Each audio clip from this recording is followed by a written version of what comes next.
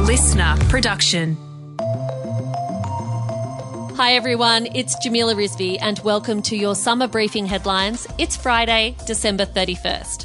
I hope that your new year is going to be truly fabulous, and I think I'm certain, that 2022 will be better than 2021. We will be back with the full team and deep dive topics and the weekend briefing from January 10. But right now, here are your daily headlines from the Listener Newsroom. Morning, I'm Celeste Mitsu. Here's what's making news. Australia is entering a new phase of the pandemic. Close contacts have been redefined and the length of isolation has been scaled back. Under the new term from today, school, social and workplace contacts will no longer be required to get a test. Despite WA agreeing to the National Cabinet guidelines, Premier Mark McGowan says they will not be adopting the new arrangements. WA will continue with our existing testing, isolation and close contact settings for the time being. At a point in the future, if we need to move to the national settings, that is what we will do. As the nation's daily cases surpass 21,000, the Chief Medical Officer says we will see more infections, there's no doubt about it, but we are well placed to handle them. However, Robert McRae from the AMA begs to differ.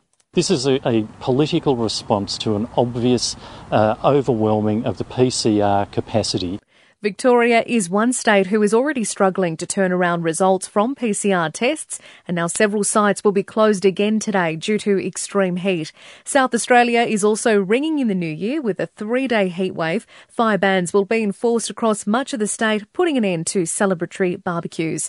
And Ghislaine Maxwell is likely to appeal her conviction for grooming underage girls after she was found guilty on 5 charges yesterday, including sex trafficking.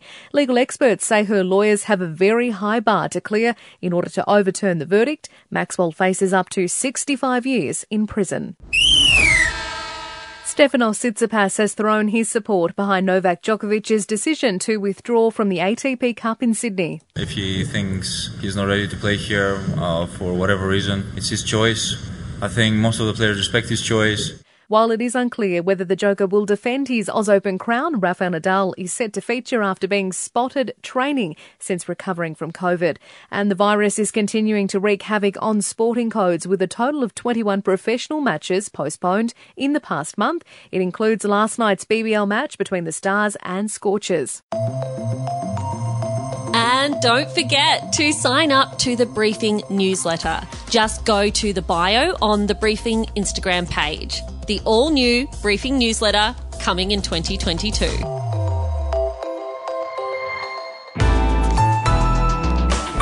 Listener.